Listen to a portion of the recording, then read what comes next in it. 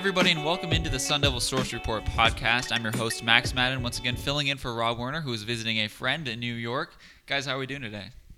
I'm much warmer than Rob must be right now. It feels so off with you in that chair, Max. Well, that's not bad. It's all right. Okay, anyway, We'll make it work. That was staff writer Jack Harris and site publisher Chris Carman with us today. So we're going to dive right into it. We got a lot of stuff to fit in this podcast today, starting with ASU's recruiting situation. So as Chris was explaining before the podcast, from November 25th until December 14th, ASU coaches can make in-home visits with recruits once a week, and the head coach, Herm Edwards, can only visit each recruit one time ahead of the start of the early signing period, which begins on December 19th.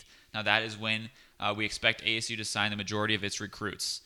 Chris, you had a board post talking all about ASU's presence in California, and you also put up for our members a list of ASU's top 10 targets. Can you talk a little bit about what's going on over there? Right. So basically, with the period starting in a few weeks from now, like just less than 3 weeks, ASU is trying to put the finishing touches on its early signing period, which is now replacing what used to be in February, the signing period. Last year was the first year of the early signing period. That was a transitional situation because Todd Graham had been fired. Herm Edwards was coming in. So there was a lot going on that was a little bit chaotic. This year, things are really starting to settle down quite a bit. ASU's sitting on 16 commits. I know that it's 17 actually on the board, but really it's 16 if you want to know why. You can actually join us in the Devil Sanctuary, and we'll explain. One of the guys who's actually on the commitment list still is not going to actually be signing with ASU. The coaches are trying to sign more than 20 kids in this early signing period in December. I think that number could be as high as 22, 23 maybe. There's going to be some announcements. Even as we're recording this today on a Friday, there'll be some breaking news within a matter of a few hours with some additions, we believe. So if you're listening to this afterwards, that commitment number is going to have grown probably by then. I think ASU is going to, as I said, add maybe 6-7 kids more between now and when the signing period starts. And we put up a list of ASU's top 10 targets with some information about each of them that people can check out on the site as well. That was published late Thursday evening. Most of those guys are defensive recruits because ASU was a lot further ahead with commitments on the offensive side.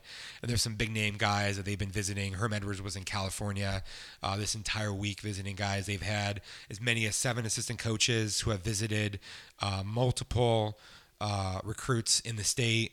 Some of the names that ASU is really on that I think people are aware of: Jaden Daniels, a top uncommitted prospect in the country, is ASU's on heavy. Quarterback prospect. Oh, what did I say? Just prospect. Oh, quarterback. Yeah, quarterback prospect. There's also Stephon Wright and Drake Jackson, who are 2 4-star defensive linemen that ASU's pursuing. You have Noah Pola Gates, who's the top target that ASU's on, probably in the state, who's uncommitted, and then a handful of others. The Markham twins, Keon and Kewan Markham, who were at Long Beach Poly, which is where Antonio Pierce coached before he came to ASU to be linebackers coach. So there's another handful of names. You can really get all the details on that by just coming on to the Devil Sanctuary. Now, is there a limit on the number of trips to Fatburger the staff can take together? I mean that's all part of the California love kind of thing, right? Like today was a good day. Ice Cube made Fatburger famous. Yeah, I think that there's probably no limit, Jack. Sorry. All right, moving on to our next piece of news. N'Keal Harry, ASU junior wide receiver, declared for the NFL draft on Monday. Chris, you wrote another article about the wide receiver personnel that ASU has following Harry's departure. Can you briefly touch on that?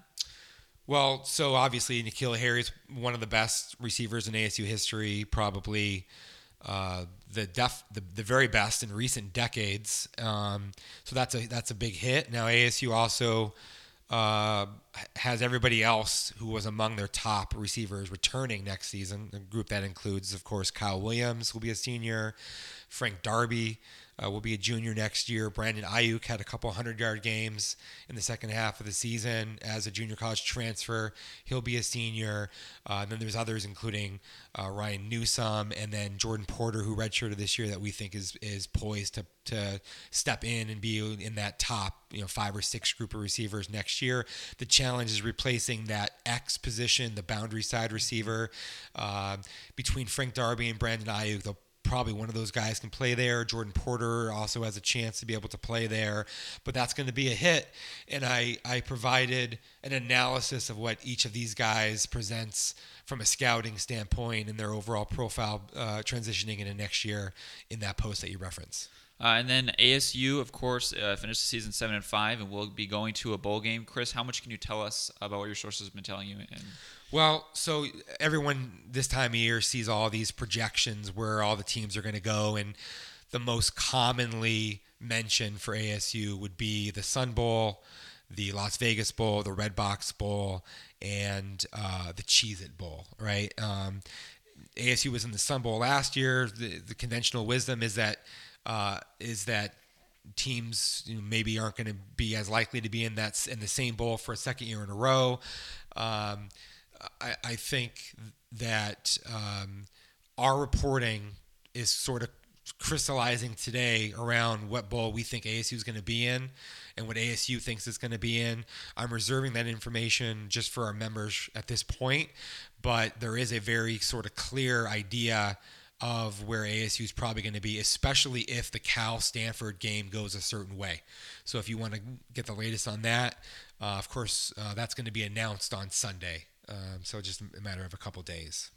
All right, guys, the Territorial Cup, of course, last weekend with ASU beating Arizona in a miraculous 19-point comeback by a final score of 41-40. We've now had almost a week to reflect on it, to watch some film, to dive deeper into the game. We'll start with you, Jack, because Chris got a lot of airtime in the beginning. But, what have you learned about that game from your analysis of the past week? A lot of things had to go right for ASU in the fourth quarter, obviously, but Arizona also made just a lot of really kind of boneheaded plays in the final 15 minutes. They weren't doing the whole first part of the game. I think a good example is Khalil Tate's interception. It was the kind of play that earlier in the game where he escapes the pocket and him and his receivers improvise and they connect on a big play. Like if you think back to that first drive, Sean Poindexter got behind Chase Lucas to set up Arizona's first score. Well, in the fourth quarter, Khalil Tate expects Sean Poindexter to continue his route. Poindexter cuts it off. Tate throws a pass into traffic, and it gets intercepted. They had the fumble on the handoff, which when you go back and look at it, just looks like that's something that should never happen, just fumbling a handoff exchange like that. And yet, in the most important moment of the game, pretty much they do. And then on that last drive, Arizona missed on a couple passes where they had receivers who got behind ASU's secondary on 2 or 3 chances, and then they played conservative at the end to try to get a little bit closer for the field goal, and it backfired. So there was a lot of stuff ASU did right. And I think another interesting point: if Arizona kicks both of its PATs earlier in the game, it's not just like you can tally the points at the end and say, oh, it would have been going to overtime or something. But Arizona would have had a 21-point lead. And I look at that first field goal ASU kicked early in the fourth quarter. If they're down by 21 as opposed to 19, I doubt they're kicking a field goal there. I'm betting that they're going for it on fourth down, trying to score. And that's just, it's just those little things that when they pile up, obviously a lot has to happen to overturn a 19-point deficit in the fourth quarter. And it pretty much did for ASU. There weren't many plays in the fourth quarter that they either failed to execute on or that Arizona did well on. I'll always remember this game as the biggest choke job that I've seen in Territorial Cup history. I've probably watched 25 or more of these games at this point. Arizona just collapsed. There's really no other way to say it. Some of the improvisational plays that worked well for Arizona earlier in the game and earlier in the season failed them. The interception was the biggest one. I think Arizona did get a little bit too conservative earlier in that quarter. ASU put together a nice drive to score the ball at the beginning of the quarter. Arizona got a first down running the ball, continued to run the ball, then had to punt. But it was the turnovers, the missed field goal, and ASU, as we know, has been really good in the fourth quarter throughout this year. Danny Gonzalez, the defensive coordinator, has said time and again, the team that plays the hardest, the longest is going to win. Just the fact that ASU had the buy-in and wherewithal to continue to play hard throughout, that when the opportunity presented itself and kind of dropped in their laps, they took advantage of it. It wasn't just that Arizona gave the ball up twice in their own half of the field. Benjamin had the very first play from scrimmage as a touchdown. Manny Wilkins is making plays, running all over the place. N'Keal Harry is blocking for guys on back-to-back plays, including that touchdown run. So ASU, to its credit, never really emotionally checked out of the game in the way that I think, even though it was a rivalry game, could have happened at some point down when you're losing by 19 points. So I'm going to remember that. And then there's just kind of small missed opportunities throughout the way, or little plays like Renell Wren making a play on a third down that a lot of people wouldn't have been able to get to, that kept a couple more minutes on the clock. Maybe if he doesn't make that play, everything else that happens is different. There's a bunch of plays that are kind of like that, or Kobe Williams not getting his hand in to bat down a ball late on a thing that could have been a touchdown, or Khalil Tate having an overthrow on a route that went all the way across the field and got behind DeMonte King. There's just so many of these little plays, and this was a game that is really just difficult to sort of sum up in any kind of a way, but that's the Territorial Cup.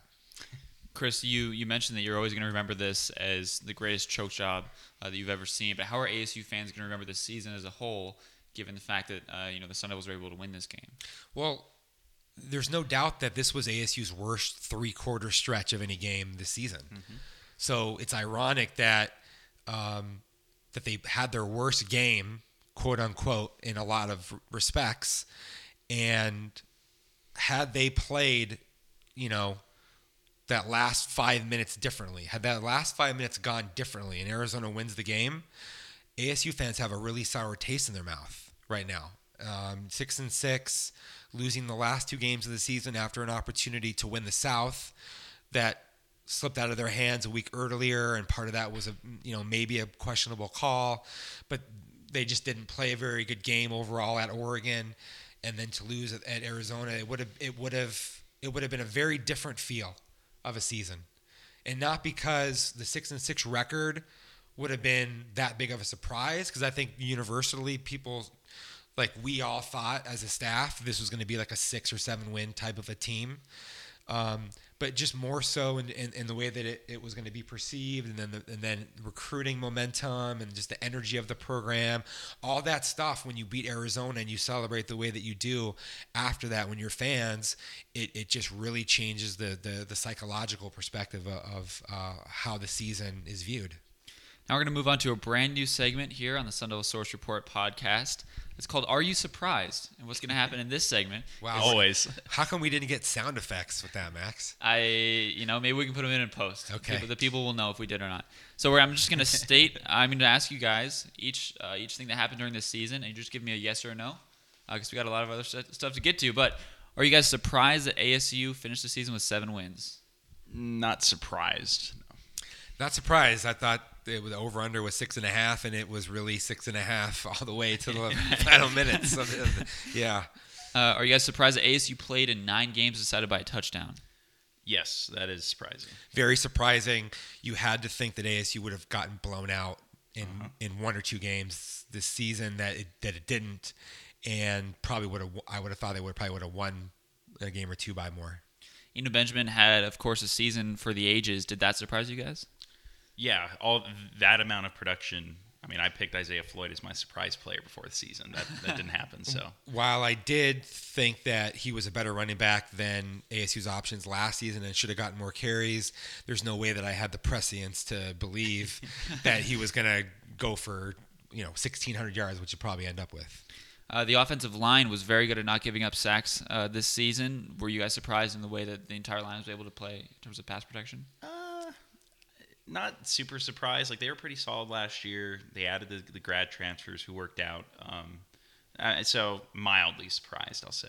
I think that's a good way to characterize it because you do have a new offensive line coach, a new coordinator. Some of those things can be challenging, and ASU hasn't been good in that area in the last 5 or 6 years. So to have such a reduction in their number of pressures and sacks allowed, I think was mildly surprising.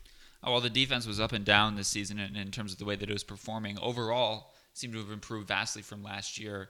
Did that amount of improvement surprise you guys? Yeah, because the personnel, even though the scheme was different, the personnel wasn't that different. The biggest difference is you had a bunch of inexperienced guys on the field, and they were still able to play well. So yeah, pretty surprising.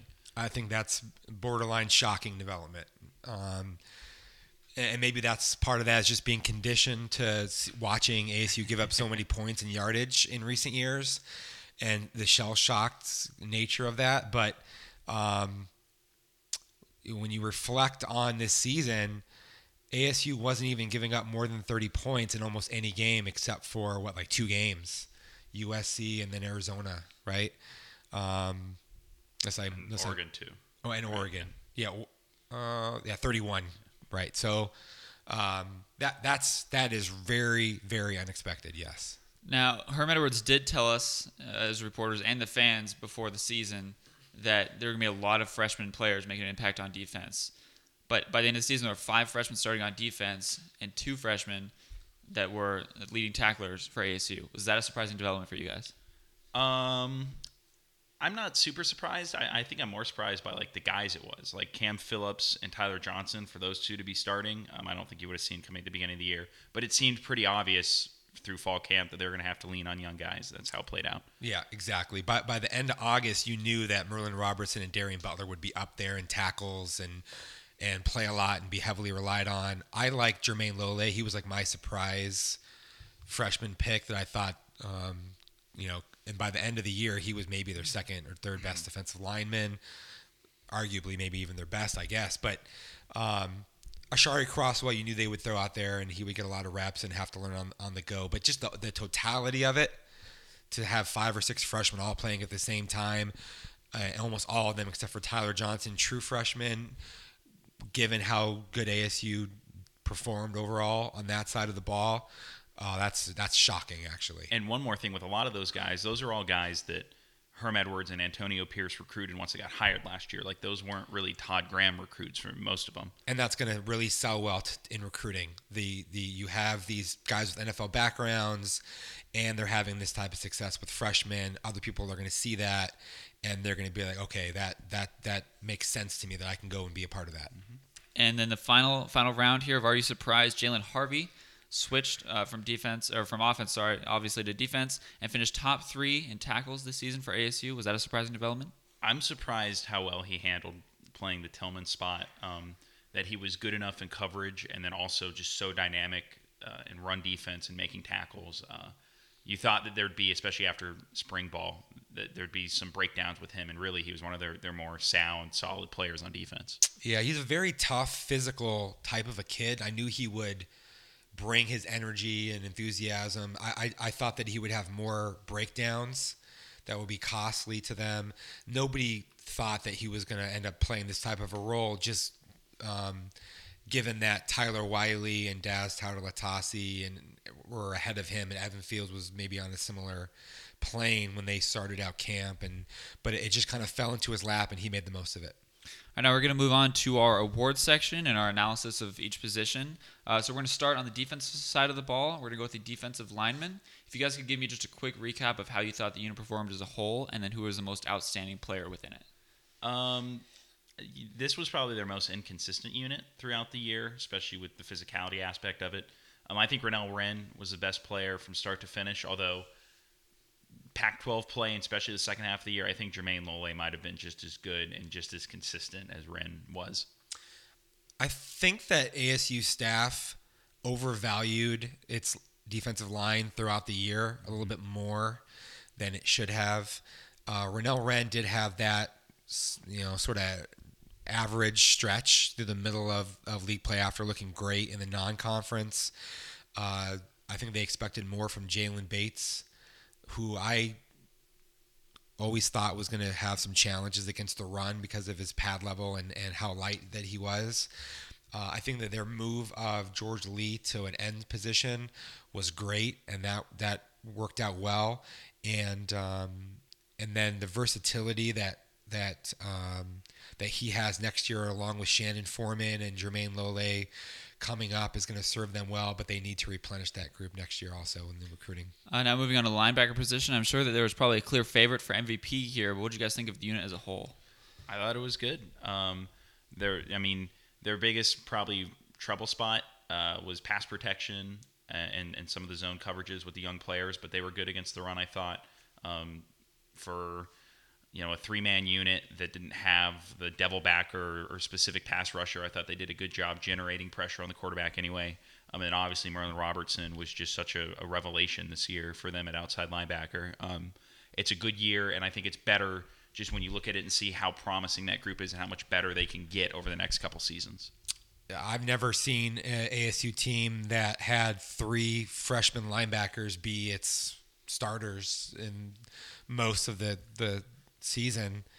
And even though we knew that Tyler Johnson was extremely talented, his boom or bust factor was as wide of a possibility as anybody on the roster, and it still is. But he really started to show up. Merlin Robertson is everything that they thought he was going to be as ASU's top recruited prospect, and Darian Butler, even though by the end of camp it wasn't necessarily the biggest surprise what he did this season, he was the biggest surprise from a signing point to what he actually was able to do on the field. And you have to give a lot of credit to Antonio Pierce and Danny Gonzalez for what they were able to do with that group. That when you factor in that Stanley Lambert is as talented probably as any of them, they are poised to be extremely good the next 2 years. And now in the secondary, I'll just say it right away. Chris, Kevin, and I all have Kobe Williams as the best player in the secondary, but Jack has DeMonte King. Can you explain your reasoning behind that, Jack? He was just so good against the run for them most of the year, and that was such an area where they've struggled in years past. I thought he was also playing at a position that had less depth than the cornerback spots did. Kobe Williams was good, but he also had his breakdowns at times too. I thought what DeMonte King added to the middle of that defense in the middle of the field was something that they just hadn't had in years past that really stood out. See, I think when you look at the performance of this defense, when the corners were really good, it just changed everything. Like that Utah game stands out so vividly because Kobe Williams and Chase Lucas probably had their best games of the year collectively, and that was a tremendous defensive performance. So that's why I went with Kobe Williams. Now, unless anybody objects, I think we're going to name Benjamin and N'Keal Harry as the best running back and wide receiver on the team. Shocker. Yeah. Okay. And then most outstanding freshman player, we also have a consensus here, but if you guys want to talk about who you have. Magic Merlin, man. Yeah. I mean, his stats this year were crazy. Since 2005, he's the first ASU defensive player to lead the team in tackles for loss, and sacks. It's just to be that versatile around the field and some of the stuff he did was pretty outstanding. We've talked about this before, but when he missed the first half against Oregon, the Ducks had 10 explosives and or chunk plays. And in the third quarter, Ducks had 0. And that was a difference between a senior, J.J. Wilson, playing, and granted he had missed the previous 6 weeks or whatever it was. But Merlin Robertson, to me, was probably their defensive MVP this season, despite being a true freshman. And certainly the most important linebacker. And now other areas of the defense, the defensive scout team MVP, guys that fans really don't get to see a lot of, but we do at practice. So can you guys talk about who you picked for that award? Stanley Lambert, I think it's a guy who played a little bit this year. There were some high expectations, didn't really translate on the field, but has a lot of potential going forward. He's really kind of bulked up a lot with his big frame. That we've seen from when he arrived at the beginning of fall camp or preseason camp until now. Another guy, though, that I think he was injured at times this year during practice, but Nami Tuitu, the Utah State transfer, a nose tackle, who I think could factor into what they do moving forward next season. Pretty easy call that Stanley Lambert is his potential is really high, as I said earlier. And then everybody but Kevin has Jordan Porter as our offensive scout team for MVP. Who was there Jordan Porter was like one of the guys who was there early every single day that we were there at practice. Kevin has Jarrett Bell. Could you guys maybe quickly touch on why you think Kevin might have selected him? Well, Kevin loves linemen in general. So, but look, the center position is really important, and ASU's whoever replaces Cole Cabral eventually probably will be a 2 or 3 year, maybe even a 4-year starter, and they really liked Jarrett Bell, ASU's coaches, and so maybe he has that potential. I think. Did I skip over offensive lineman? Yeah, we I think it did. Yeah, Okay, you did. so who do you guys have for your best offensive lineman? Quinn Bailey. I gave this a tie to Quinn Bailey and Cole Cabral because I just think that I wasn't trying to hedge, but ASU usually will have 1 or 2 of these that end up being split, and I think that's the most likely one. And that's also kind of it's unfortunate for Casey Tucker because I think Casey Tucker was extremely important to ASU's success this season, but just because he was hurt and banged up and missed some more action, I didn't go with him. We didn't talk about the offensive MVP. Who do you got? Well, that kind of is interesting because you could go with 3 guys, everybody, the big 3.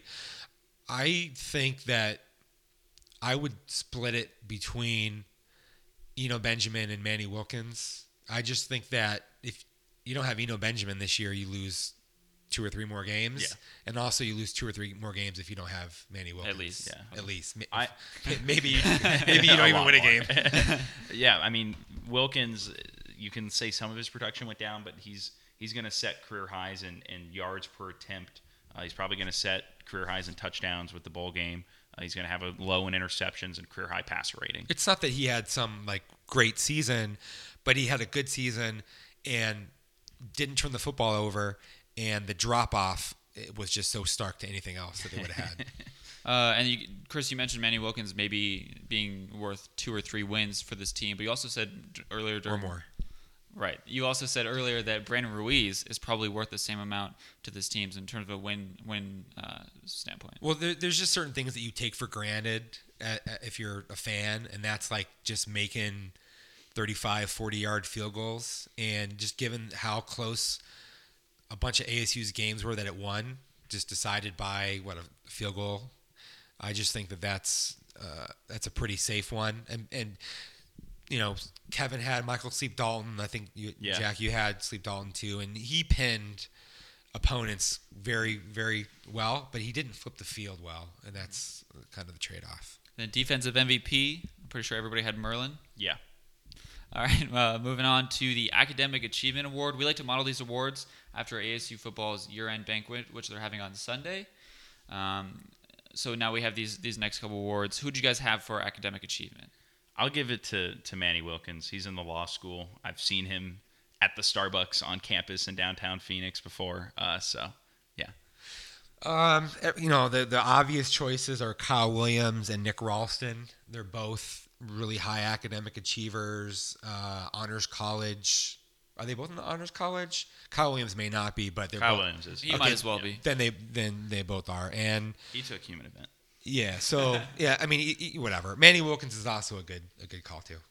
And finally, the Iron Man Award. So this is for weight room performance, as we understand it. Because if it's on the field, I'm going to give it to Eno Benjamin for to take that many carries. But if it's in the weight room, Rennell Wren is just so far and away a physical specimen beyond everybody else on the team. It seems like so. I'm not sure of the exact definition. Yeah, it's kind of vague. Of the award. I think that you want to give it to somebody who shows up on and off the field as in every way that is possible and has a good buy-in. The strength staff loves Rennell Wren. Other people love Rennell Wren. So and he's also the strongest pound for pound guy on the roster probably. So I went with him. All right, so we're going to move on now from football and transition to basketball. Arizona State is 6-0, the last undefeated team in the Pac-12. They have the 6th longest non-conference win streak in the Pac-12 at 19 games. Of course, in history. Well, since 1996, which is Okay. as far back as Stats go. In the history of Stats Inc. Of course, ASU also won the MGM Resorts main event. A couple of wins against Mississippi State and Utah State. But there are some issues for ASU moving forward. Remy Martin Rob Edwards and Mickey Mitchell are all dealing with injuries. Chris, could you give us a quick update on where you think that those guys are at? Well, Bobby Hurley said that they're day to day, but let's just be realistic. Rob Edwards is clearly battling a multi-week injury. Backs are also tend to be chronic problems, so we don't know what's going to happen there. Remy Martin has clearly been playing through a sprained ankle for the whole season. Bobby Hurley said a high ankle sprain, which right. is very bad. He seemed to be limping, to me, even like watching him walking around. So that's something that's going to probably persist. They didn't play him. I think that's more precautionary because they're trying to get him rested a little bit more before you play Kansas, and then a little bit more rest, and then you have your league games. Mickey Mitchell, he's had toe and back injuries on and off. He played earlier than anybody expected this season. I personally don't think that he's going to end up in the top 8 rotation anyways when all is said and done, when they are a full roster. But I think what's important to say, Max, is that ASU is undefeated despite these things because of the depth and talent that it has on the roster due to the best recruiting that we've seen probably at ASU in a generation. And then, of course, the strong play of Luke Ensdort. Has this start, a 6-0 start with a handful of impressive wins to go along with a few blowouts, has that changed your perspective on the season, Jack? What surprised me is how they've been able to rely on Lugenstort as a freshman to really, he's carried their offense for the most part this season. We wrote about this week. Only R.J. Barrett among top 40 recruits last year, as of Monday, it was taking a higher percentage of his team's field goal attempts, and Dort was making his shots at a much better rate than Barrett was. Because he's a guy that, especially after the first couple games, he seemed like he could get out of control sometimes, would force some shots, but that his performance in Las Vegas and their wins over Mississippi State and Utah State, 50 total points, won NCAA Player of the Week. For them to be able to have a freshman who can play on the ball in the backcourt, who can score, who can set other guys up, he's fitting in well into their system. That's key. And then to see Kamani Lawrence, his shot and his shooting ability, and Tayshaun Cherry, what he's been able to do the last couple games. And then, of course, Zylan Cheatham and everything he provides down low. Just the parts they have this year are very good. They're so good on the glass, which I think is going to help them stay in games. I think after the first couple games, there was some reason to worry. But the way they played in Vegas and the way they've played in some of these easier games since then lends you to believe that they're going to be able to pick up probably 9 or 10 non-conference wins, and in a weak Pac-12 have a very good chance of getting to whatever you need, 22, 23 wins to make the tournament.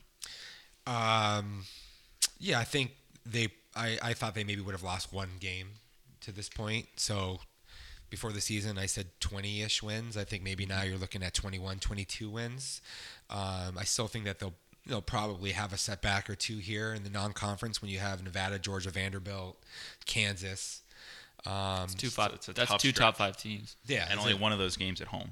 Yeah, so especially with their injuries being what they are, we don't know if they're going to have Remy Martin and or Rob Edwards for some of these games. The challenging thing here is just, as Jack said, how soft the Pac-12 is. Does that mean that ASU emerges from that as the best or second best team, and in a way that puts it to a 12-6 or better record, or does that mean that they're going to really just beat each other up, and you end up seeing like a bunch of teams between 11-7 and 7-11? I actually think that the latter scenario is really, really plausible. Which is kind of what happened last year. Especially because of the fact that these teams, they play a lot of zone, and ASU shooting the ball is going to be kind of hit or miss probably. I'm struck by how different of a team ASU is stylistically from last season when it was so reliant on the shooting, and now it's really a team that clamps down, limits second chance opportunities, owns the glass, better defensively, although not in the first half against Omaha. But yeah, I think overall they're probably a little bit better than I anticipated, but not so much better given some of the other broader challenges that that it projects them to be much better in the win column than we had thought preseason. And ASU basketball's next game is on Saturday against Texas Southern, a team that beat Oregon. And Baylor. They beat and Baylor at Baylor, the beginning of the season, too. Of course, follow and they along. lost every other game. Yes. Well, they play all their games on the road. They're a crazy program. Well, because they need that to got to get the money. Got to get the money. Anyway, follow the site and Twitter, of course, for updates on that game as it approaches. And follow the site for all of Chris's recruiting updates and the bowl projections that we're going to have for members. But for today, that's just going to end it. For Jack Harris, Chris Carbon, your host, Max Madden, thank you for listening and have a great day.